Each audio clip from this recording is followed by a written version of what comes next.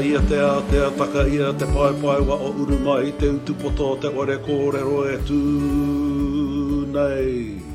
Kia ora. Welcome to Chase Channel, a space to share tupuna wisdom, Māori ancestral knowledge with you and the world. Tēnā, wakarongo mai. Nō te ipu reo tēnei kawenga o te pai wa o a Chase Channel. Inumia te kōrero. Chase Channel is brought to you by Te Ipu Reo. Katoa. Tohunga number 3. And so today we're going to cover different types of tohunga. And so there's a whole range of tohunga traditionally, and then I'll also refer to some that are used today, as the term tohunga is used to explain people today. So there's the tohunga ahurewa, who we've already spoken about, who's the high priest. There's the tohunga whakairo, who is the master carver, not just the carver but the master carver. Then there's the tohunga tāmoko, who is the master tattoo artist. There's the tohunga mahitoi, and so that's the weavers and that class from the Wharepora. And then there's the tohunga kokorangi, who is the astronomer, the tohunga whaiwhaia, who is the tohunga associated with makutu, and a whole range of others. And what's important to note is each tohunga had their whare wānanga, where they would learn, where they would do things to ensure that the knowledge associated with their skill and the karakia associated with their skill would be cared for in their whare.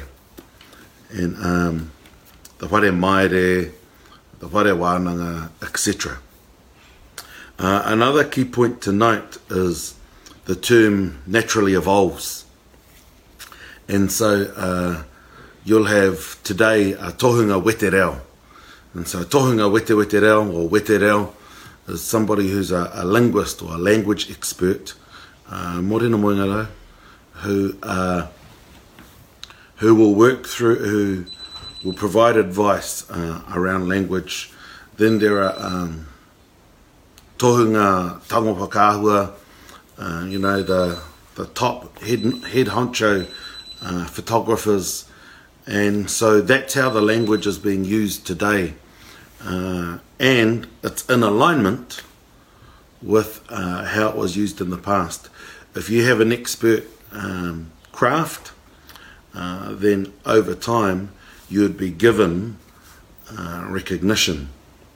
The key difference is probably the spiritual context and the training associated with the spiritual component of the physical art. But that takes me to a third point, is that every skill in our culture also had an art form to it. So even gardening, with gardening, you still have an art form to it, and so making sure that all of the puka, all of the mounds, everything is prepared in a way so that it's perfect, but also so that it's beautiful. Similarly, with lashing a house, our tupuna didn't just tie and tie, but they tied so that it was also an art form. And as they made that art form,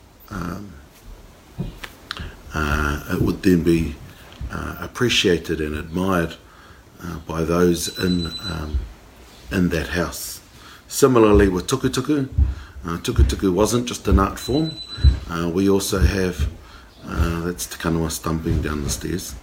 We also have examples of tukutuku actually still being part of the lashing to hold the wall up. And those examples are at home with the river.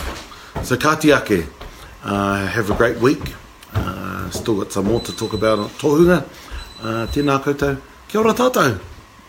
Nā Te Puni Kōkiri e Pūtea Tautoko, made with support from Te Puni Kōkiri. Nā Puoro Jerome, Ngā Reo Puoro. Soundtracks from Puoro Jerome.